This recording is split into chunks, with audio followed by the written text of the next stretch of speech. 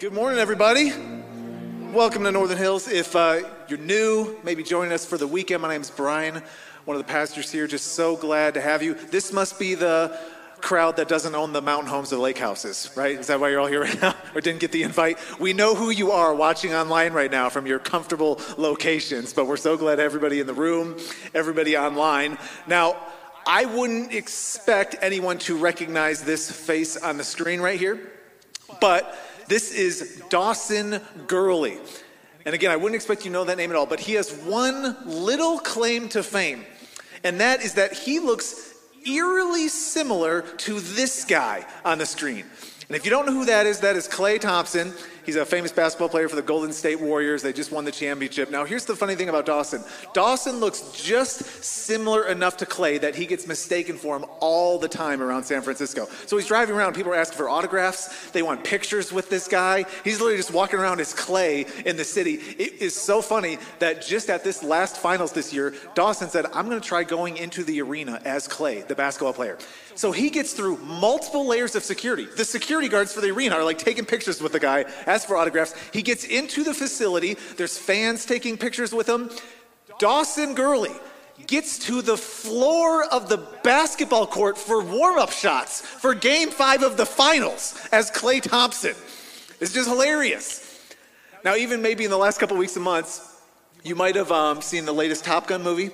For any old school people who even saw the original movie, Val Kilmer was in it again. You may not have known this. He had lines in the movie, but he actually didn't say any of them. They used artificial intelligence to speak on his behalf because he has cancer and can't talk. It was pretty incredible. But there's a lot of people now saying that they're scared that this technology can be weaponized. Well, there's going to be hackers calling up old grandmas, acting like they're the daughter or the son asking for money, which is kind of interesting. Maybe even one more story you've seen in the last couple weeks, Elon Musk doing a $44 billion purchase of Twitter, but there's been some kind of comical aspects to this whole development because they can't even get clarity on how many real human beings are on the platform and how many are actually bots. They don't even know. And it's still just a mystery right now in this whole process. I promise, all these stories tie together. And the point I'm making is we are living in an age where it is hard to tell the difference between what's real and what's fake. And sometimes that's just harmless fun on a basketball court, but other times you can do real damage to somebody's life, maybe an entire social media platform, maybe an entire nation. We're going to talk about that in just a second, but we're continuing today, everybody, this summer series we're doing just called Hidden Gems. The whole premise of this series is that there are a lot of things Jesus said that are well known. Even if you wouldn't consider yourself a church-going person or even a Christian, you recognize some of the famous sayings of Jesus. But there's a lot of stuff Jesus said that some people don't even know about or you definitely don't hear in a sermon. And today, you're in for a doozy. Can you handle this? You ready for this one? I don't know if you can handle this one. I have never preached on this before. This is a challenge to me, all right? Can I get some grace today? This is a personal challenge. My personal requirement was I got to preach on something I haven't preached on that Jesus said. I'm going to give myself a little challenge here, all right? So I'm batting lefty right now today. Just know that as a right-hander. Matthew 7, verse 15. Jesus says, watch out for false prophets. Oh yeah, it's about to get good. It's about to get good in here. Now Jesus, he says, watch out. Now here's the thing. If you're about to get hit in the back by like a stuffed animal or something, I might just say heads up. No real risk though, not a concern. If there's a little kid about to walk into oncoming traffic, I am going to yell, watch out! And Jesus is bringing some seriousness to this topic. He's saying, you got to watch out. This is not a teddy bear, stuffed animal, cotton candy conversation. All right, this is a serious deal to him. And he says, what you got to watch out for is what he calls false prophets. Now, the term prophet, if you read through the Bible at all, in the Old Testament, even the New Testament, you see this terminology. Just base level, a prophet is essentially somebody who speaks on behalf of God. They're giving direction. They're giving insight, correction, even providing a preferred way of life. And Jesus says there are going to be people who are going to promote teachings, beliefs, worldviews, even lifestyles that may sound harmless but are actually totally fake and false. Now, I got to stop here because sometimes this is where some people think, oh no, here comes a hard sermon. Brian, you always got to be bringing the heat. Can you just back it off just 1 minute? Like, it's Jesus, right? Come on. Turn the other cheek. Pray for your enemies. It's 2022, right? Stop the hate. Isn't that what we say now? It's Jesus. Hakuna Matata, Brian. Come on. And yet, here's why I think we need to lean into this a little bit. This is very basic, obvious stuff, but I think we don't appreciate how significant this really is. Your beliefs have a massive impact on your behavior and the outcomes of your life. Massive. And the thing is, they don't even have to be true to completely shape how you're living your life. I was just on a vacation like 2 weeks ago. My family met up with my sister's family, my mom, and my aunt. So we're all hanging out doing a vacation. And at this point in the trip, we were in separate cars. My mom calls me up on the phone. She says, Brian, I don't know how to tell you this, but she's like, I think Grandma just passed away. And just for context, my 92-year-old grandmother lives on her own in a 2-story house. So there's a lot of opportunities. Stubborn old Dutch lady, okay? We love you, Oma, but, got to live on her own. And so my mom's like, we can't get a hold of her. She's not answering her phone. She knows we tell her to always have your phone by because we want to check in, make sure everything's good. We can't get a hold of this lady. So immediately your brain just starts going into response mode. You're like, okay, we got to start planning the flights back. We got to start getting details in order, the logistics around all the services that need to go down. And so we finally send my uncle out there who was still at home, like an hour drive, and he goes to the front door expecting to walk in to find the worst, and sure enough, he unlocks the door, and there's my grandma just chilling on the couch, loving life, doing great, left her phone off or lost battery or something. But what's so funny is that period of time where we truly thought she had passed completely changed the way we were experiencing the trip, operating it. It was a totally different reality for us. And then my mom took it upon herself to call my grandma after that and chew her out. You don't dare leave your phone off. You almost killed us, woman. All right, never again, Oma. And it's funny, though, because your entire reality can be shaped by facts and information that don't align with reality at all. There's some actual terms out there. I got introduced to these. Some of these are newer to our vernacular, especially with technology. One of these that just was created is called cultural parasitism.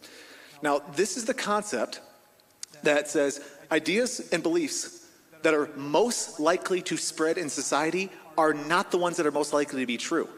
They're just the ones that are most likely to spread. And so this is what we talk about, things going viral or clickbait. And there's actually some stuff coming out saying that news outlets themselves know that it's so much more valuable to get out first ahead of the other news crews. They don't even care about being right anymore. They just got to be first. They'll fix that stuff later. And so they see this dynamic going. Now, here's the thing. It gets even more complicated.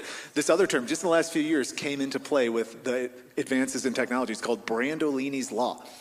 Now, this says that the amount of effort required to debunk misinformation and lies is orders of magnitude higher than the amount of effort to create them in the first place. So it's way easier to create the mess than to clean it up. And if it spreads, who really cares, right? Now, one more layer to this. This one might be one that we're all kind of familiar with, confirmation bias. All of us have this on some level. And this is just the concept that every single one of us requires much stronger evidence to accept things that don't exist with our current views of reality. And we require a lot less information to agree with things that already do, whether they're true or not.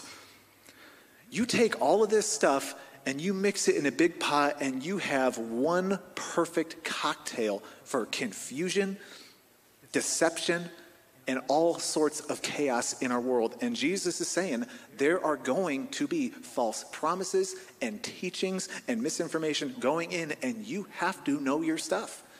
You got to be aware. Got to be on your game. So he doesn't stop there. Jesus adds another dynamic to this whole thing. As we continue, he says, they come to you in sheep's clothing, but inwardly they are ferocious wolves.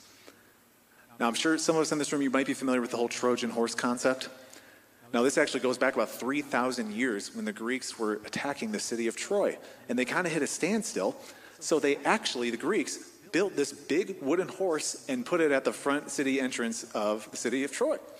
And so the people of Troy were like, oh man, we're going to offer this to the gods. This is cool, win for us. They open up their gates, bring the thing inside the city. Well, little do they know, there's a whole group of Greek soldiers inside the horse that at night then get out, unlock the front door of the gates, and they decimate the whole city. And this now has become a euphemism for something that seems totally harmless, but is completely going to kill you. Anybody have a Trojan horse virus on your computer? Remember when those were a big thing? It's a thing. The Trojan horse. And Jesus says the same exact thing. There's stuff that's going to come in sheep's clothing. Have you ever seen a threatening sheep in your life? These little soft animals, totally harmless. And a lot of times they're used as a comparison for followers of Jesus in the Bible. All right? Seemingly perfectly innocent. But he says they're actually ferocious wolves. Now, I've been to a handful of petting zoos in my time. I've seen plenty of sheep at petting zoos. You can even put the quarter in the machine, get the little pellets, and they eat them out of your hand. Not scary at all. Have you ever been to a petting zoo where they say, hey, do you want to pet the wolves? We got them right over here. You can get some pellets. You can feed them right out of your hand. No, the wolves are behind the 3-inch glass and the high fence because they're going to destroy you. And Jesus is trying to help us understand. He's like, this stuff is hard to spot. Sometimes they're wearing the same jersey. Sometimes they're charismatic, attractive, can amass a following, look really successful. This is not easy stuff to detect all the time. Some of the older people in the room, you might remember when this went down. Anybody in here remember this guy, Jim Jones? This was a cultural moment. Jim Jones, if you don't know this guy, this is way back in the 70s or something. He was this charismatic, strong leader who ended up forming what was called the People's Temple, which became this radicalized cult. It got so radicalized, they built a commune. This guy had a massive following. They have this commune, and at this critical moment in the development of this community, Jim Jones convinced over 900 of his followers to commit a mass suicide with himself. Now you hear that. That's extreme. That is the far end of the spectrum. And I know pretty much everybody in here and online, you'd say, man, I would never fall for something that ridiculous. And actually, I bet you're probably right. Most people are not going down with Jim Jones. But I do wonder how many of us get exposed to social media influencers, news outlets, politicians, pastors, teachers, counselors, other influential voices in the culture who are promoting and pushing views, arguments, solutions to problems, and all sorts of ways of viewing this very world we live in that sound extremely harmless, even beneficial and helpful, but are actually doing real destruction and harm. Sometimes you don't even realize the cultural muck that you're swimming in. And so, Jesus says, you got to watch out. Now, he gives us one clue, though, about how we navigate these waters, because this is water we're swimming in right now. He says there's going to be wolves, there's going to be teachings that do real damage to people. But in verse 16, he gives us some guidance. He says, by their fruit, you will recognize them. Do people pick grapes from thorn bushes or figs from thistles? Likewise, every good tree bears good fruit, but a bad tree bears bad fruit. Summarizes it right here. A good tree cannot bear bad fruit, and a bad tree cannot bear good fruit. So Jesus is using a physical example to explain a spiritual reality. This applies to the spiritual world just as much as it does to our real world. He finishes up here. Every tree that does not bear good fruit is cut down and thrown in the fire. That's an allusion to judgment. Thus, by their fruit, you will recognize them. So fundamentally what Jesus is saying is the results are going to speak for themselves. What's the quality of what's being produced? A wolf cannot make a sheep. It just doesn't happen that way. Now, this doesn't mean that you can't make a lot of rotten fruit and that you can't get a lot of people interested in eating it. All right? It can spread a lot and you can make it look real good, but ultimately Jesus says it's going to be rotten. So, I wanted to take a moment today and just talk about where's some of the bad fruit going around right now? Where's some of the stuff that looks really good, looks pretty harmless like a sheep, but it's honestly devouring people? And some of the stuff we're navigating right now. You may have not had language for some of this stuff. I bet you've recognized some of it, but I think it really helps to have language for things so you can really name it. All right? So we're going to go through some of these. Hopefully this is kind of interesting. The first thing we see floating around in our culture is relativism. Now, just simply put, relativism argues that there is no absolute truth at the end of the day. So this has origins in postmodern thought. This has really infused itself in the university systems around our country and the world. And so at the end of the day, what this causes then is people then create their own views of subjective reality and truth. And so your perspective is just as legitimate as anybody else's, and you have no moral high ground to tell somebody that their view of reality is lesser than yours. Now, here's the irony of this whole thing. To say there is no absolute truth is an absolute truth claim. It contradicts itself right from the beginning. Just look around the world. There are so many views of reality that contradict each other. Look at the different world religions. We're not the same. There are so many different ways of viewing and living reality that don't line up. And here's the risk of this. This entire attitude in our culture, it sounds so sheep-like, so tolerant. Let's just love each other. Let's accept everybody. Let's all just get along. I love the sound of it. But you start telling kids and teenagers that their view of reality is accurate and right, and they're making permanent decisions about their lives that cannot be reversed or corrected, and so many other things going on in our culture. This looks very sheep-like. It is devouring people in our world right now. It's dangerous. Let's keep moving along, though. It's going to get increasingly good, all right? So just hang on. Next one, prosperity theology. So if this is new to you, this is the belief that God's ultimate desire for you is to attain all of the wealth and happiness you desire. If you can just apply the right principles, if you can just exercise the right faith, if you can just name it and claim it, God's going to hook you up in Jesus' name. And some of you guys, the meme for this is going on the late night TV preachers, and they're like, if you sow $10 into my ministry, God's going to give you $1 million in return. They wipe their forehead with a rag and all the things. Now, what's funny is a lot of these guys will use their own wealth that they're making off of you as an argument for God's blessing. It's proof that it's working. But look what Paul says in 1 Timothy 6. He says, there are people of corrupt mind who have been robbed of the truth. This is strong language. And who think that godliness is a means to financial gain. So here's the thing. If your theology involves you thinking that obedience guarantees God's financial blessing on your life, Paul says you have been robbed. Your mind has been corrupted. Now there's a nuance to this. Hear me, church. It is not a sin to be wealthy. It's not a sin.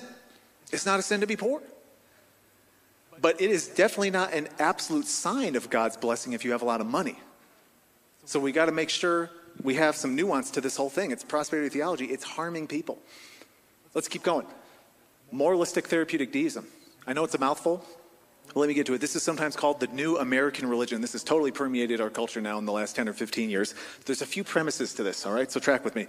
If somebody falls in this category, they would say they definitely believe in a God. There's the deism part, belief in God. They would say God wants people to be good and nice and kind to other people. There's the moralistic piece. They would say the central goal in life is for you to be happy and feel good. There's the therapy side. Two other pieces. God's primary involvement in your life is to help you solve your problems. And finally, the people who go to heaven are just the nice, good people, however you may define that. I like to call this the have your cake and eat it too religion, because at the end of the day, it doesn't require any real sacrificial obedience on your part. You just get to be a nice person. And then God gets to be your butler in the sky, helping you with all your little needs and issues. Here's why this is kind of dangerous sometimes. We just got to be real. There is preaching sometimes that'll sprinkle in some helpful little principles throw in a couple verses. They're pulled out of context, but we all mean well, right? Jesus still uses it. And it's just cotton candy, helpful, Christianity-ish teaching. The problem with that is you don't need a savior from your sin anymore. You just need a servant to solve your problems. You don't need a God who is ruling and reigning. You just need a God who's going to be your sidekick so you can go accomplish all of your dreams. And you have an entire generation of people who have weak, tepid faith, and they cannot really live into the truth and power that God has to offer and he wants to provide. It's a weak, limp-wristed worldview. Two more. Now is getting good. Here we go. Progressive Christianity. So if this is a new concept to you, this is a massive one right now in our culture. This is a form of Christianity that so accommodates to the cultural value system of this world that it loses its fundamental Christian identity. And so the central conviction is that we need to make the Christian faith more inclusive and more progressive to where our culture is headed so more people can come into the fold of the faith. The problem, though, is you get to a point where Jesus is not Lord and Savior anymore. He's just a nice, good example. You get to a point where the Bible's not the Word of God. It's just one helpful text in a variety of others that can help you in your own faith journey. The gospel is no longer the message of the salvation of Jesus, but it is a message of social activism.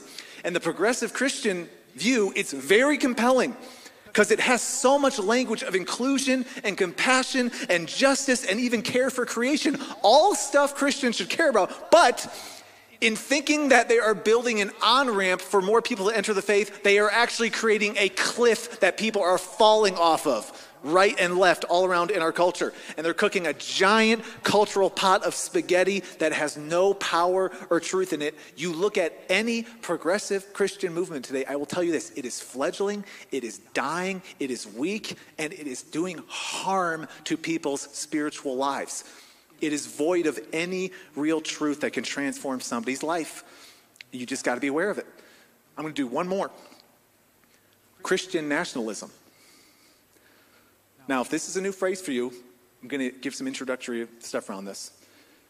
This is where your Christian identity and your American identity become inextricably linked.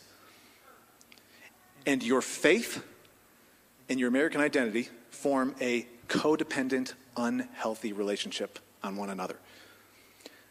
It gets to a point where the Christian faith starts getting pushed and promoted hard through political force because Christians demand a privileged place in culture because they believe they deserve it. Now, do not hear me wrong. I am not talking about patriotism right now. There is a very healthy, good place for patriotism, an appropriate love and respect and appreciation for where you live. I am so grateful to be an American. By God's grace, I get to live in this country. You know how many people have sacrificed over the years so I can enjoy so many freedoms? I know it's not perfect. I know we have a messy history. But if you really feel like this is so broken, you are welcome to move to North Korea. Your mind will be changed very quickly. There are a lot of things we enjoy in this country. I'm grateful. I will be celebrating Independence Day tomorrow. I'm thankful. All right? Here's the thing. Where progressive Christianity tries to bring in the kingdom of heaven through left-wing social activism, Christian nationalism tries to bring the kingdom of heaven through right-wing political force and cultural domination. You look at nationalistic governments all throughout history, and they always devolve into authoritarianism, oppression, and even racism. Hitler's Germany being one of the most recent examples. So Christians, this is our challenge. We have a call to be good citizens wherever God may have you live. But our ultimate allegiance is to Jesus. God is not building the kingdom of America. He is building the kingdom of God, which is way more expansive, involves way more nations, ethnic groups, languages. It's his kingdom. Thank you for clapping for that. I appreciate that. So hear my heart. We're being loud because we're excited. Hear me, please. Know my heart. If you're a Christian here, I believe you do have a responsibility to be involved in the political process. Do your homework. Study, research, vote, care about what's happening in this country. As a Christian, we have a responsibility to be good stewards and faithful citizens. But our ultimate allegiance is not to a president, a political party, or platform. It is to Jesus. He is the only one we worship, and we have to live in that tension as followers of Jesus. So there is some bad fruit out there. It's rotten. It sounds really good. It's really appealing. There's even pieces of it that taste kind of good, but it does real harm. How do we make sure that our lives are bringing good fruit? How do you make sure you can root the rottenness out of your own heart? How do you make sure you can be a good tree throughout your life for Jesus' sake? I heard a pastor once say, the best protection against darkness of error is the light of truth. So I really believe the best way to fight anything false is to make sure you have the true standard to really compare it with. Now, just this last Thanksgiving, Nicole and I flew out to Chicago to visit my family, and when we were leaving to come back here to Colorado, I left my wallet at my sister's house. Now, I don't know if any of you guys have ever tried traveling on a plane with no form of ID. I don't recommend it, by the way. You can do it, though. I don't know if you do this. You show up to the airport. I'm like, I got no ID, guys. I don't know what to do. So they're like, okay, come with us. They take you to this dark, secretive room. And this government guy sits me down. He's like, here's the thing. He's like, I'm going to set a timer for 5 minutes.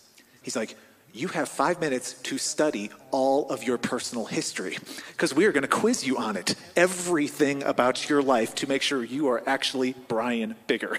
And so literally for those 5 minutes, I felt like I was cramming for every final I ever had in my entire life. I'm like, calling my mom. I'm like, okay, what was my nickname when I was 3? And what school did I go to for kindergarten and all these things? And that's literally the questions they ask you. They sit you down. They're like, okay, here's the thing, Brian. Who was your 3rd grade teacher?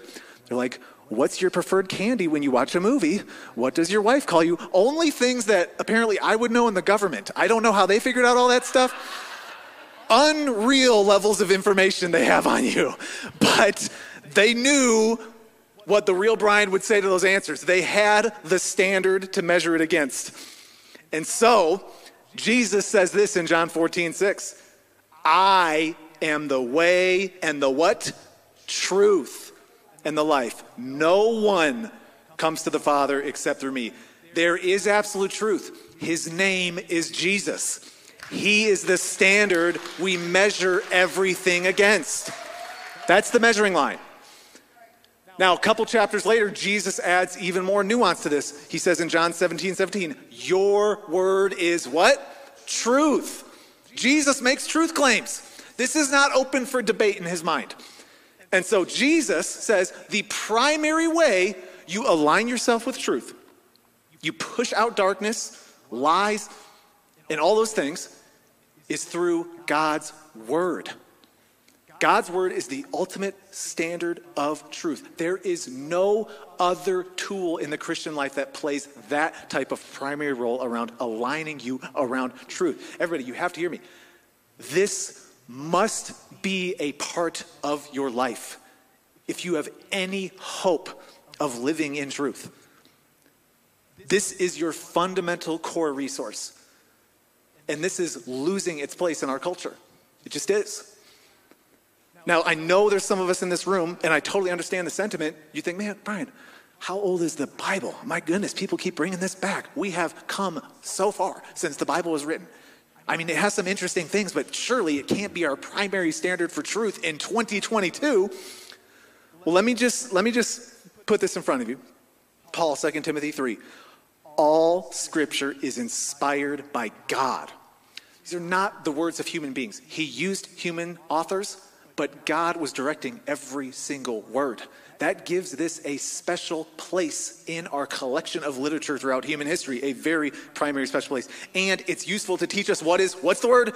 True. And then make us realize what is wrong in our lives. You don't get to judge the Bible. It judges you. All right? It doesn't work both ways. Sorry, I'm getting a little feisty today, all right?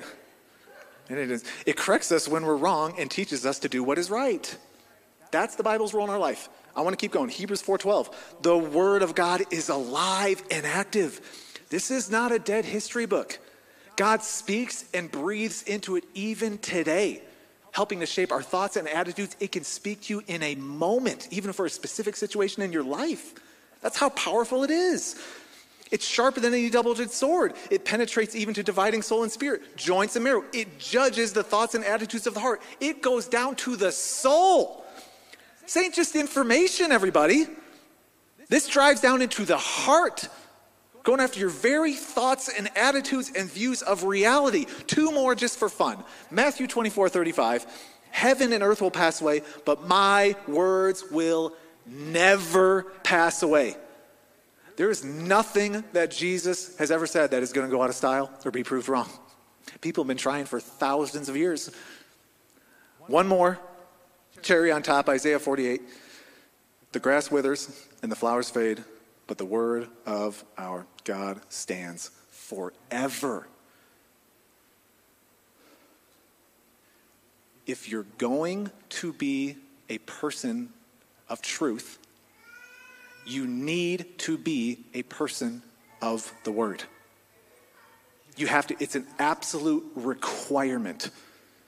And it's one thing to come in on Sunday and kind of lift your hands and sing a couple songs, and listen to a sermon. I'm glad you're here, by the way. I think this is valuable. But if this is your only spiritual nourishment throughout the week, you're going to get rotten real quick. I'm just saying. You need a regular habit of getting in God's words yourself so you can be transformed from the inside out. I want to get so basic right now to almost embarrassingly simple because I know how easy it is to fall out of this habit. Come on, if we were really honest in this room, how many of us would just admit, yes, you would say, I'm a follower of Jesus, but man, the Bible, it's kind of in, it's kind of out, I forget, I don't even know where it's at. Sometimes I get motivated and then I forget. Like all the things, I get it, it's life. But if you don't have a regular Bible engagement habit right now, I am here to jumpstart your system, all right? I'm gonna give you a little swift kick right in the butt to get you going again. We're gonna keep this real simple. I want you to get your hands on a Bible, and I will recommend two good ones in just a minute, and just read one chapter a day. Don't try to read the whole New Testament. Some of you type A people, you're like, I'm gonna read the Bible today. Brian said to do it. No, I did not. Do not do that. One chapter. Start in the book of James. You will finish it this week. You'll read a whole book of the Bible in 1 week. One chapter a day. And here's what I want you to do. There's plenty of systems out there. This is a good, simple one to start with. It's just called the SOAP method. If you've heard of this before. Read the one chapter, and after you read it, it'll take you a couple minutes, if that. Pick out one sentence, one verse, one section that just sticks out to you. Just catches your attention for whatever reason. Just pick it out, and the S just stands for Scripture. Write that down. Whatever it is, something's going to jump out to you, okay? More than the other areas, and just write it down. And some of you guys, you're old school, you like the pen and paper thing. I do a computer. Do your thing. Whatever works for you, but write it down. The next thing is, observation. Take a minute to write down everything you just noticed about that little passage that stuck out to you. What's it tell you about God? What's it tell you about your own self? What's just interesting about it? Anything you just notice about it. You're processing it. You're reflecting on it. Then A is just application. Take a minute to ask yourself, how does this actually apply to my life? Like, what do I need to do in light of this? Are there any changes in my life? Is there anything I need to change about what I believe? Does this challenge me in any way? Just write it down. And the last thing is just pray. Take a moment and pray for God to help you to live this out and actually apply it to your life. I'm telling you, if you will just make a simple habit of that on a daily basis, you won't even recognize yourself in a couple years. I had a mentor challenge me when I was 19 years old to start doing this. I've been doing this since I was 19. And now I have thousands of pages of notes from this whole process. It is astounding to me to read some of the stuff that I wrote so many years ago. I'm not even the same person. I see all the prayers that God has answered. I see the transformational work of God's word in my life. And I'm telling you, if you are serious about bringing truth into your life and living it out, this has to be a part of your regular daily life. It has to be. It's essential. All right? This is non-negotiable. And so for anybody in this room, it can be very intimidating just to pull a Bible out like this and be like, what is happening? I am so confused. What's going on? I don't even recommend that. There are so many good study Bibles is what they're called. They have little notes in the margins. They tell you about what's going on. They help you with the confusing verses. There's two in particular that I really like. One is just called the Life Application Study Bible. You can get it on Amazon or wherever. It has little notes, gives you overviews of the books. And if you're newer to the faith or you haven't really read through the whole Bible before, this is a great place to start, honestly, for anybody. And again, it'll just give you great notes. Now, if you're in this room, maybe you've been around the Bible block a couple times, you're looking for maybe a little bit more of a challenge, there's the ESV Study Bible. It's a little bit more academic, intellectual. It gives historical context. It'll really give you some interesting articles on different things. Great resource to have too. You can order either of those on Amazon and probably have them tomorrow. Here's the thing. If you are against spending $25 for that, I will get one for you, okay?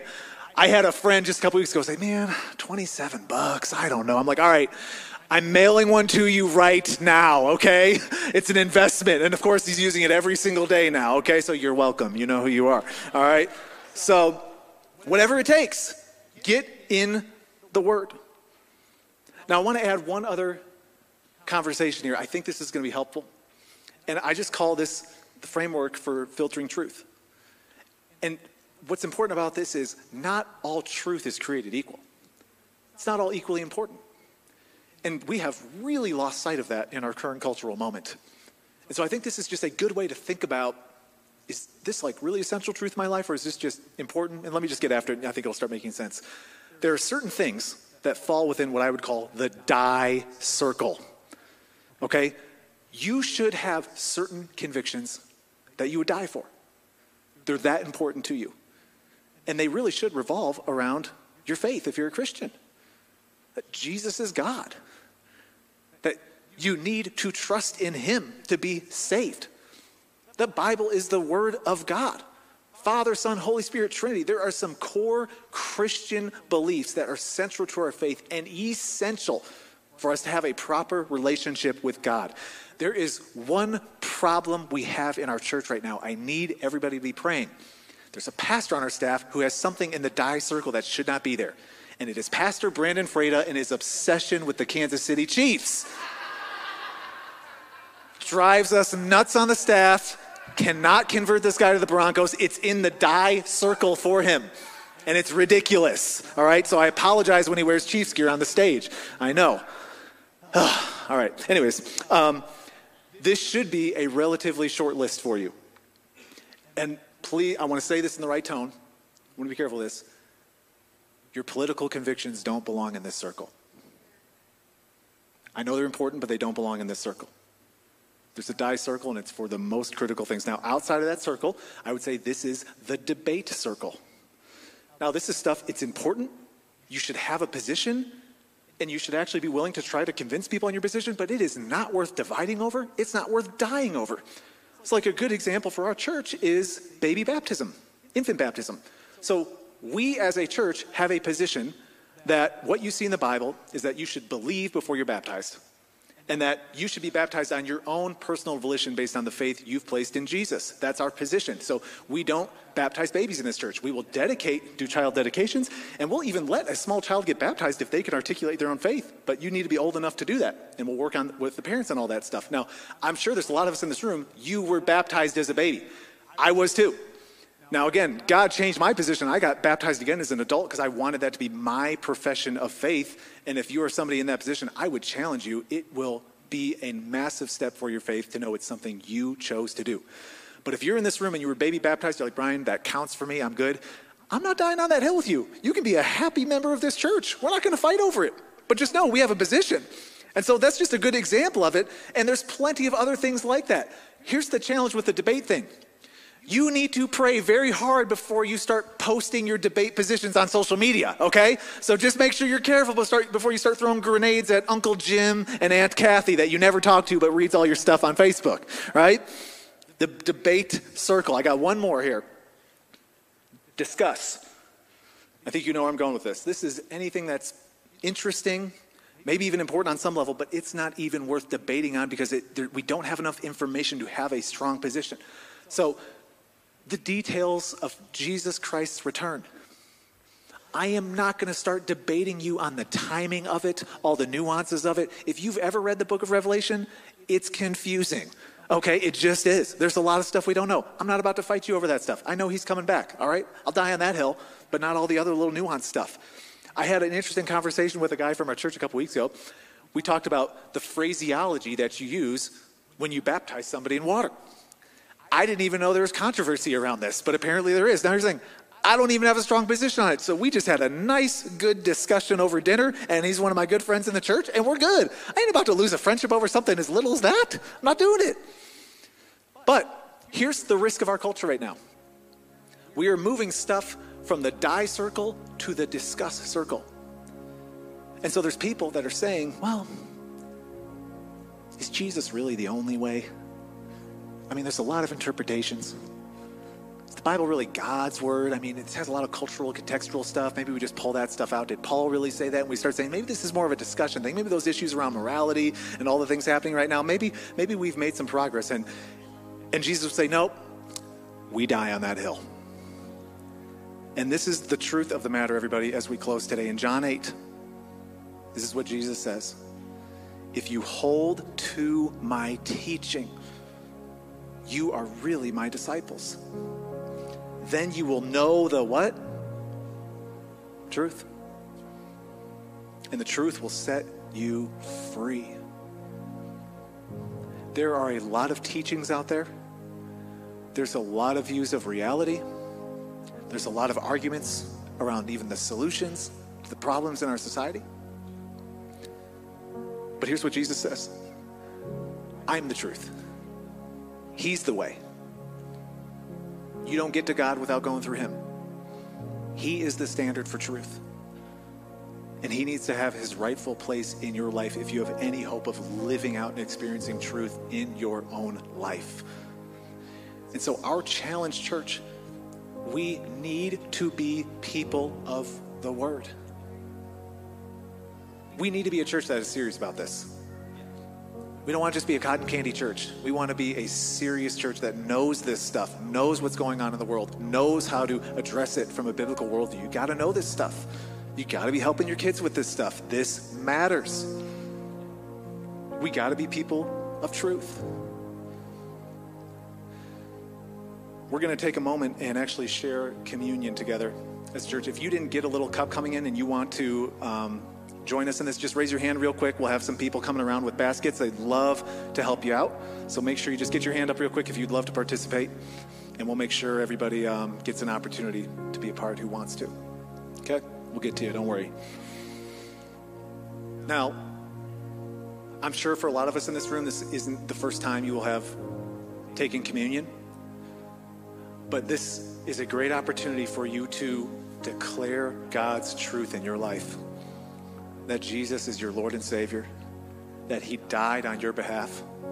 That he defeated sin and death. And now is ruling and reigning and will usher in his kingdom one day. You get to declare that through communion. That Jesus, I believe in this. I believe in you. There might even be some of us in this room today, maybe you have participated in communion before or never before, but you've taken it kind of flippantly. You're like, okay, little snack during church. And I really want to challenge you to use this as an opportunity to maybe place your faith in Jesus for the first time. For the first time in your life, this is really going to mean something to you. Jesus, I want your truth. I want you living in me. I want to invite you into my life, and you can take communion today as a declaration of placing your faith in Jesus Christ. And so I'm going to ask you guys to get the cups ready. You can take that little wafer out, open it up. It's not rocket science, but it is complicated. So do your best.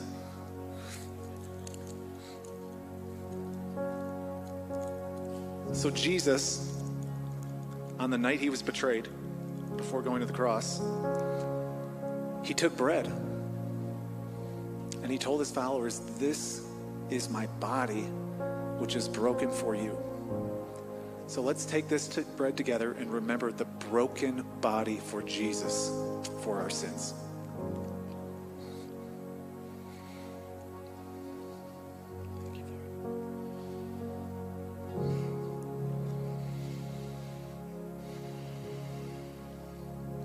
In the same way, Jesus took a cup and he said, this is my blood, which is poured out for you, for the forgiveness of sins. Take this in remembrance of me. Let's take this cup together, remembering Jesus' blood shed for us, for our sin.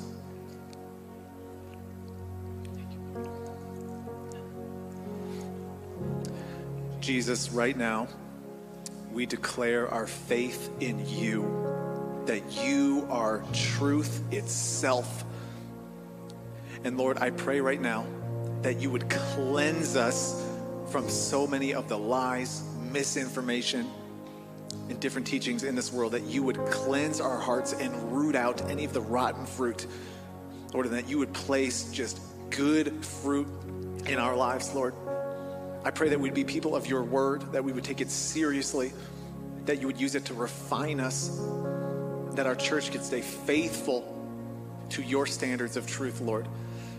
I pray for all of those placing their faith in you, that they would be grounded in your truth, in your love, God, and that they would live it out all of their days. Lord, help us be faithful to this, Father, and give us courage, God, to stand for truth in this culture. Let us hold our ground in love and compassion, but not backing away out of fear or pressure, that we can have the power of God on our lives for the sake of your kingdom and its advancement. Give us that courage and favor in our jobs, our schools, our families, Lord. Use us powerfully in this world. And Jesus, we pray all of these things because it truly is, it's for your glory, God. It's for your name. And we pray you would use this church to continue to move your purposes forward in this world. And we pray this in Jesus' name. Everybody said, amen. Thanks for checking out this week's message. If you'd like to get involved here at Northern Hills, check out our website at inhills.org or download the Northern Hills app. We hope to see you again soon.